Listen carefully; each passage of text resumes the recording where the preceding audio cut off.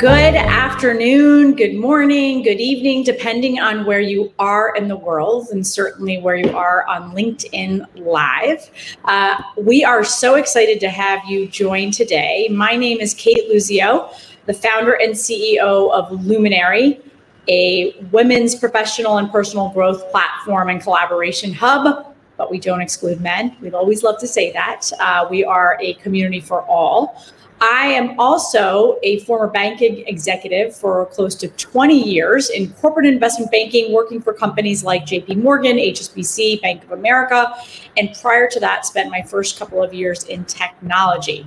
I've had the opportunity to work around the world and live around the world, and about 2.5 years ago, started my own company to and with the mission to advance women in the workforce. My co-host here, who you're going to hear about and hear from in just a moment. So our mission at Luminary is to really advance women in the workforce across all professional journeys. Women in the workforce, so I have a boss, women that are and have started their own companies, founders, entrepreneurs, and then those in transition. This past 15 months, we have seen unprecedented job loss for all, but in particular for women. More than 5 million women out of the workforce. And despite the May numbers and the jobs report are showing a little bit of progress, we know millions are still out of the workforce, looking for jobs, not even looking to come back due to the burdens at home, whether you're a caregiver, elder care, you're a working mom, whatever that looks like. And as we think about what does a return to the office, not a return to work, because we've all been working these last 15, 16 months, a return to the office look like? And as companies are thinking about and starting to talk about their policies for their employees, small, medium, and large, Susan and I got together and said, there's got to be more to this. We've got to create solutions and not just talk about statistics. So navigating the Work Compass conversations is starting today. I'm going to turn it over to Susan to tell you a little bit about her. And then we're going to get right into the conversation. And every week, we're going to have this at 12 noon Eastern. This week was really to kick it off. And then every week from now on, we will have special guests, in particular leaders, around how they're looking at the situation and how we all navigate the Work Compass. So Susan, over to you. Absolutely. So, hey, Kate. Hey, everyone. It's really great to see you. I'm Susan Chapman Hughes, longtime executive in many different fields, both technology, financial services, real estate. And for many of you all who know me, you know that I actually led for several companies for many, many years. So I've had the wonderful opportunity to take many companies through change when it comes to how people work. And the people at Fast Company were nice enough to recognize me as one of the most creative people in business for a lot of the work that I did around that. So a lot of my colleagues, a lot of the people that I mentor, a lot of the folks who are in my network, calling me saying, I'm really concerned about going back to work. As you all know, for the last year, it has probably been the most extraordinary year that we have experienced ever in our lifetimes. I've got a 5-year-old daughter that many of you all know about, Parker. And so we were just talking about the kids and the fact that they've had to make an adjustment in ways that we never did when we were kids. Imagine having to literally think about how you go to school, how you engage totally differently. So that hasn't been any different for the rest of us.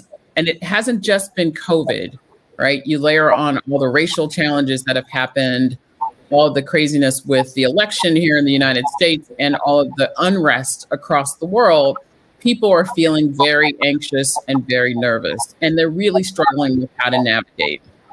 And so as they think about hearing these messages of, I've got to go back to work, both Kate and I've heard from so many of you all about just having concerns. And so we said, we're going to do what every strong woman does. We're going to put together an advice show. We're going to take 30 minutes out of our time every week, and we're going to answer your questions. We're going to provide perspective.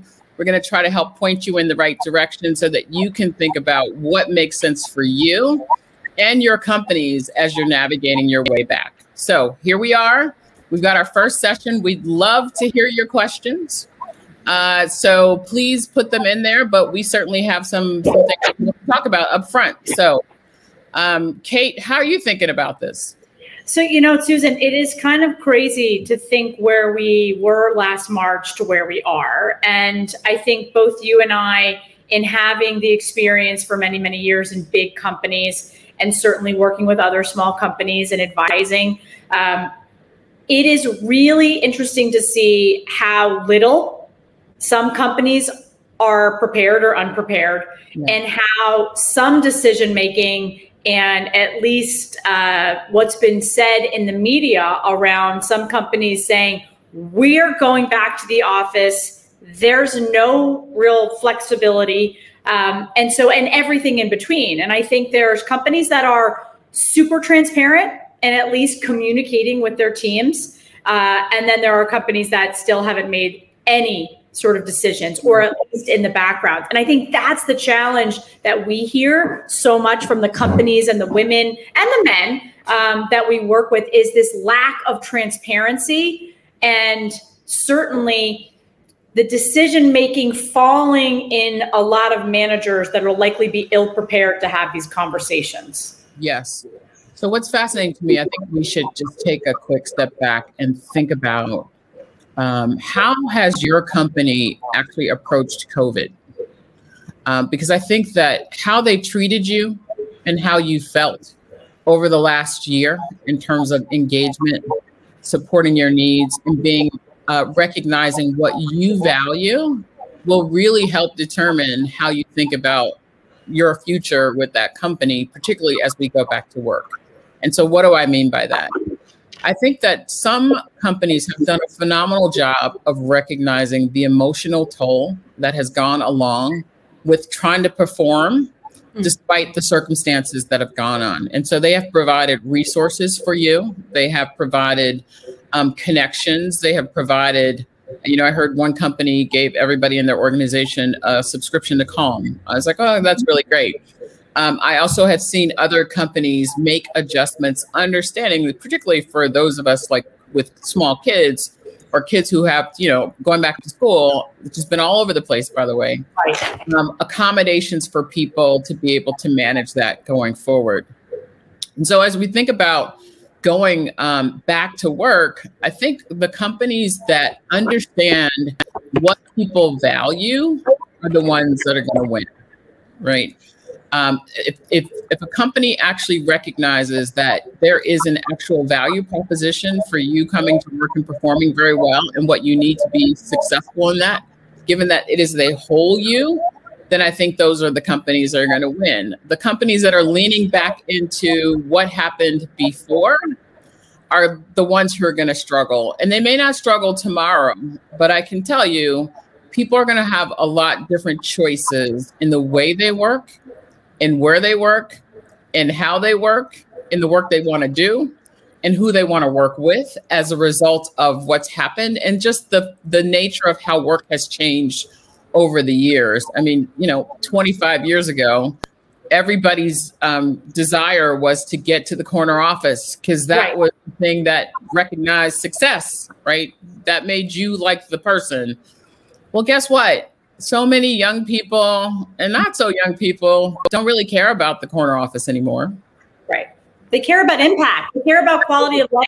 They also care about what the value that they're adding to the organization. And is there a true value? I mean, I think you hit the nail on the head just around what this looks like for the companies, and are they actually talking to their employees and gathering that feedback? One of the things that we've seen with a company like Verizon, and hopefully we'll have Christy, who's the CHRO of Verizon, on the show.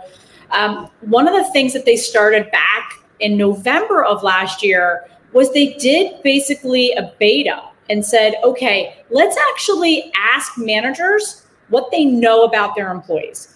What requires their employees to be in an office? What requires them to be at a desk? What do those jobs look like? So almost reimagining what these roles are versus what they knew for the last 20, 30, 50 years. And then they created, Susan, a questionnaire that said, okay, manager, I want you to answer this questionnaire for every single role or person that you manage. And now let's actually talk about, do those people have primarily home-based jobs, primarily in the office, or a hybrid? And then they've done this pilot for about 4,000 people. Now, granted, they have 150,000 people, but it's a start. And it's actually thinking about the employee versus just throwing benefits. And Calm is a great app. That's amazing. But that's one piece of the puzzle.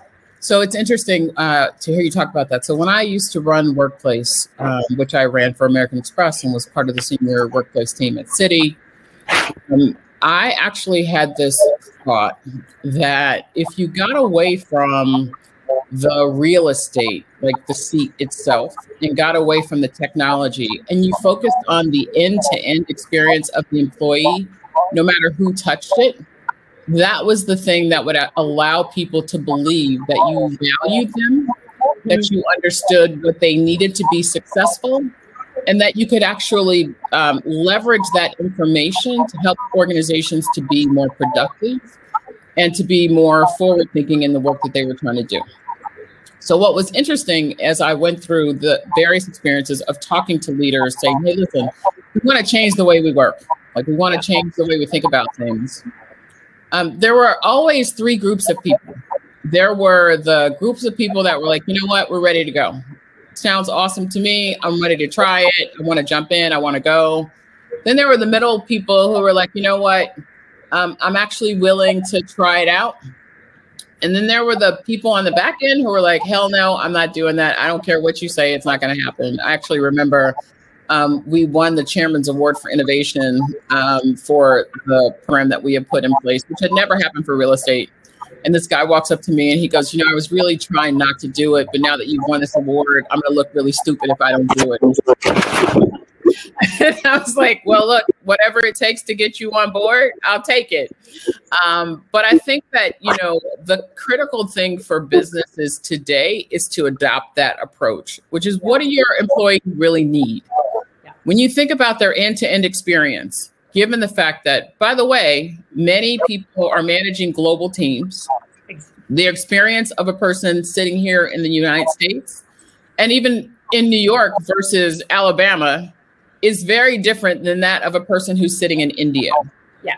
And so I think businesses that actually can do the work and say, okay, what is the end-to-end experience that I need my employees to have to be productive, to feel valued, and to feel engaged, understanding that that is going to be different for everyone, because this is not the time to start thinking about your employees as a monolith. They're not the same.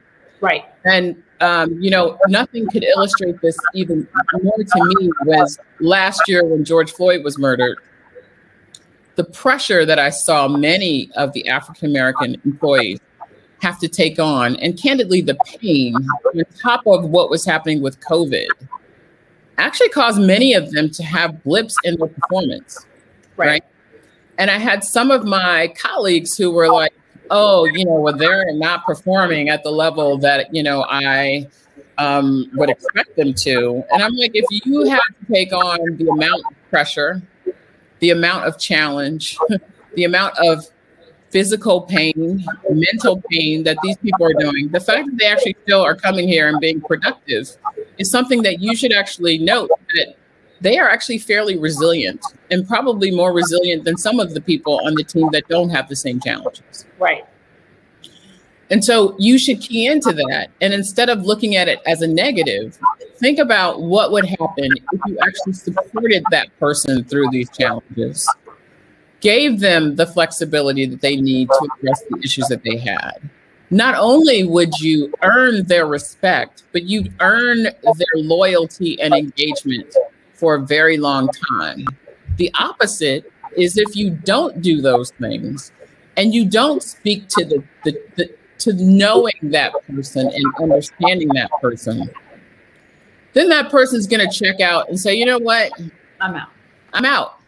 And the thing that I think managers have to really remember is that there's company policy, and then there's you in terms of how you manage and what you do. And it's almost like, they say real estate is local, right? And it's like, the market is local wherever you are. Well, this market is very local. People leave jobs because of the person that they're working for, most times, not because of the company policy. So how you manage and how you influence and create opportunities for your team members and the people who work for you is going to be really, really critical during this transition time. I completely agree. And you and I have talked about this. I mean, in the old days, and I think still very, very much a reality for most companies, the path to promotion has been manager, right? I need to become a manager. I need to manage people. That's how I show my responsibilities grow. And absolutely, that's still very critical, right? Depending on the company, the industry, etc. However, we have spent very little time investing in training managers to be good managers and good leaders. And so to me, so much of this, right, that's been highlighted over this past year is a lack of good management, a lack of training in managers, and even more so, in order to have those conversations, right, with your people, to understand their situation, to understand what's going on, to understand what they need, and what's a workable solution for both parties, you have to have EQ. You have to actually have empathy. You have to have organic conversation. And I think it goes both ways. But I think one of the things, if we start just throwing out new policy, or, hey, this is hybrid, it's 2 days a week or 3 days a week, and we don't train the managers around, it's so far beyond policy. It's actually how to manage these teams and have those conversations.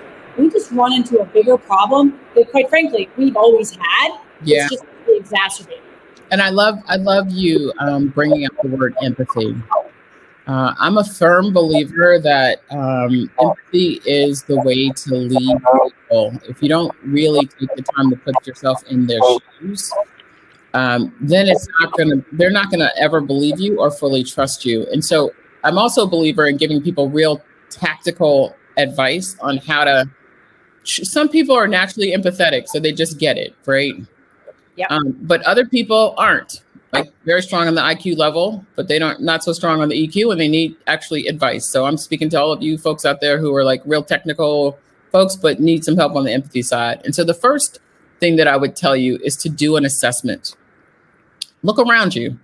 Look at the life that you lead and ask yourself how many people in the circle that you have of friends, of family, of coworkers are different than you. How many of them actually have different experiences that you have? How many of them actually grew up in different places that you grew up in? How much exposure to different cultures have you actually had over time? And if the answer is very little, then I'll tell you, you're probably going to have a hard time being empathetic with people, because it's a muscle like anything else that you have to nurture and you have to develop. The second thing I would tell you is, if the answer is no, or even if the answer is yes, you should challenge yourself to meet 5 new people who are completely different than you. Whether that is joining a meetup group, and try to do it outside of work, by the way, because, I think work actually provides this false level of engagement that people struggle with, but try to do it outside of work.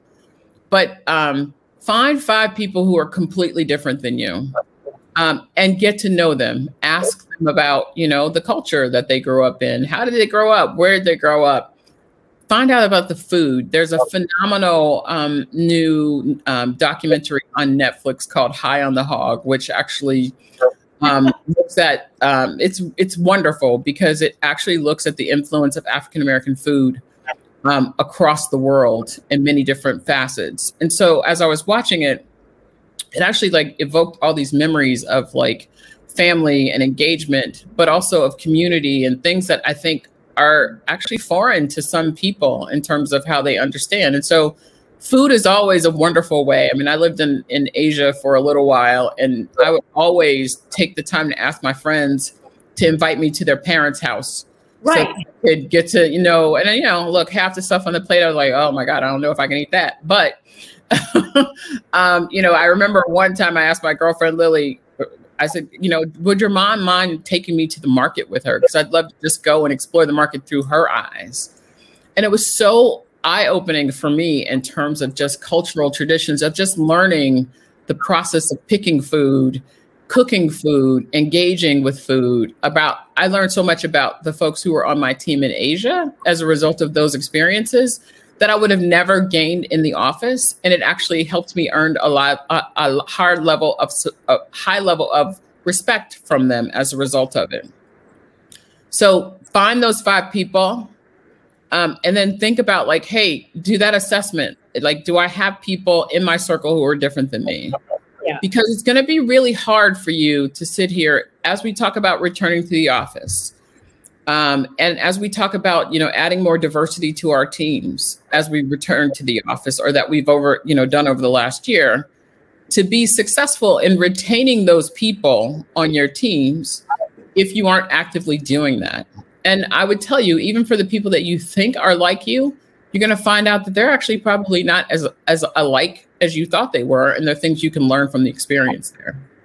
I would add 2 things, and I think both of us have managed teams around the world in our careers, and one of the things that I did as a manager, and I always encourage people, I'm nosy in a very positive way. I want to know my employees. I want to know my employees of my employees. So whether that's one-on-ones, forget the work conversation, forget productivity and performance. Get to know your people, right?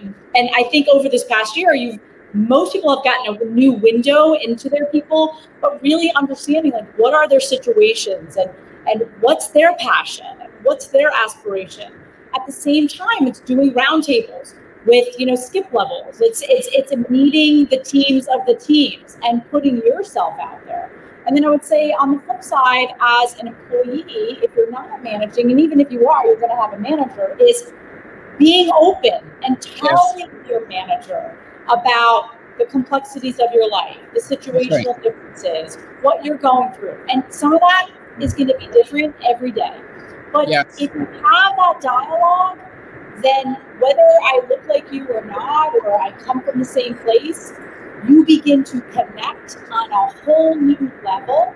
And it's all about the people. We know this, that, the hashtag teamwork makes the dream work. Right.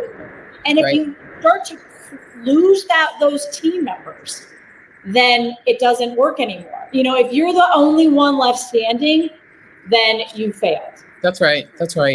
I see that Milton has a question here in the chat about how do I think this applies to churches? We were off during the pandemic, but you were never really off. And by the way, I think you probably were doing more of the heavy lifting than most were, because the emotional challenges that people were facing, I know many of them turned to their spiritual communities for support. And now that people are vaccinated, they are excited about coming back to church. I know I'm looking forward to going back to church in person. Our church had a raffle lottery last week. They allowed 250 people to come into service. And by the way, there's usually thousands of people in service. Wow. But that was just exciting to me to see them talking about coming back into service. However, I do think that for any manager who's helped their teams navigate through really challenging times, you have to actually take a personal responsibility to restore and renew yourself. Yeah. And I think this is something for so many leaders that they oftentimes forget, because they are trying to navigate not only the business results, but good managers are also trying to help their teams navigate the other challenges that they're having.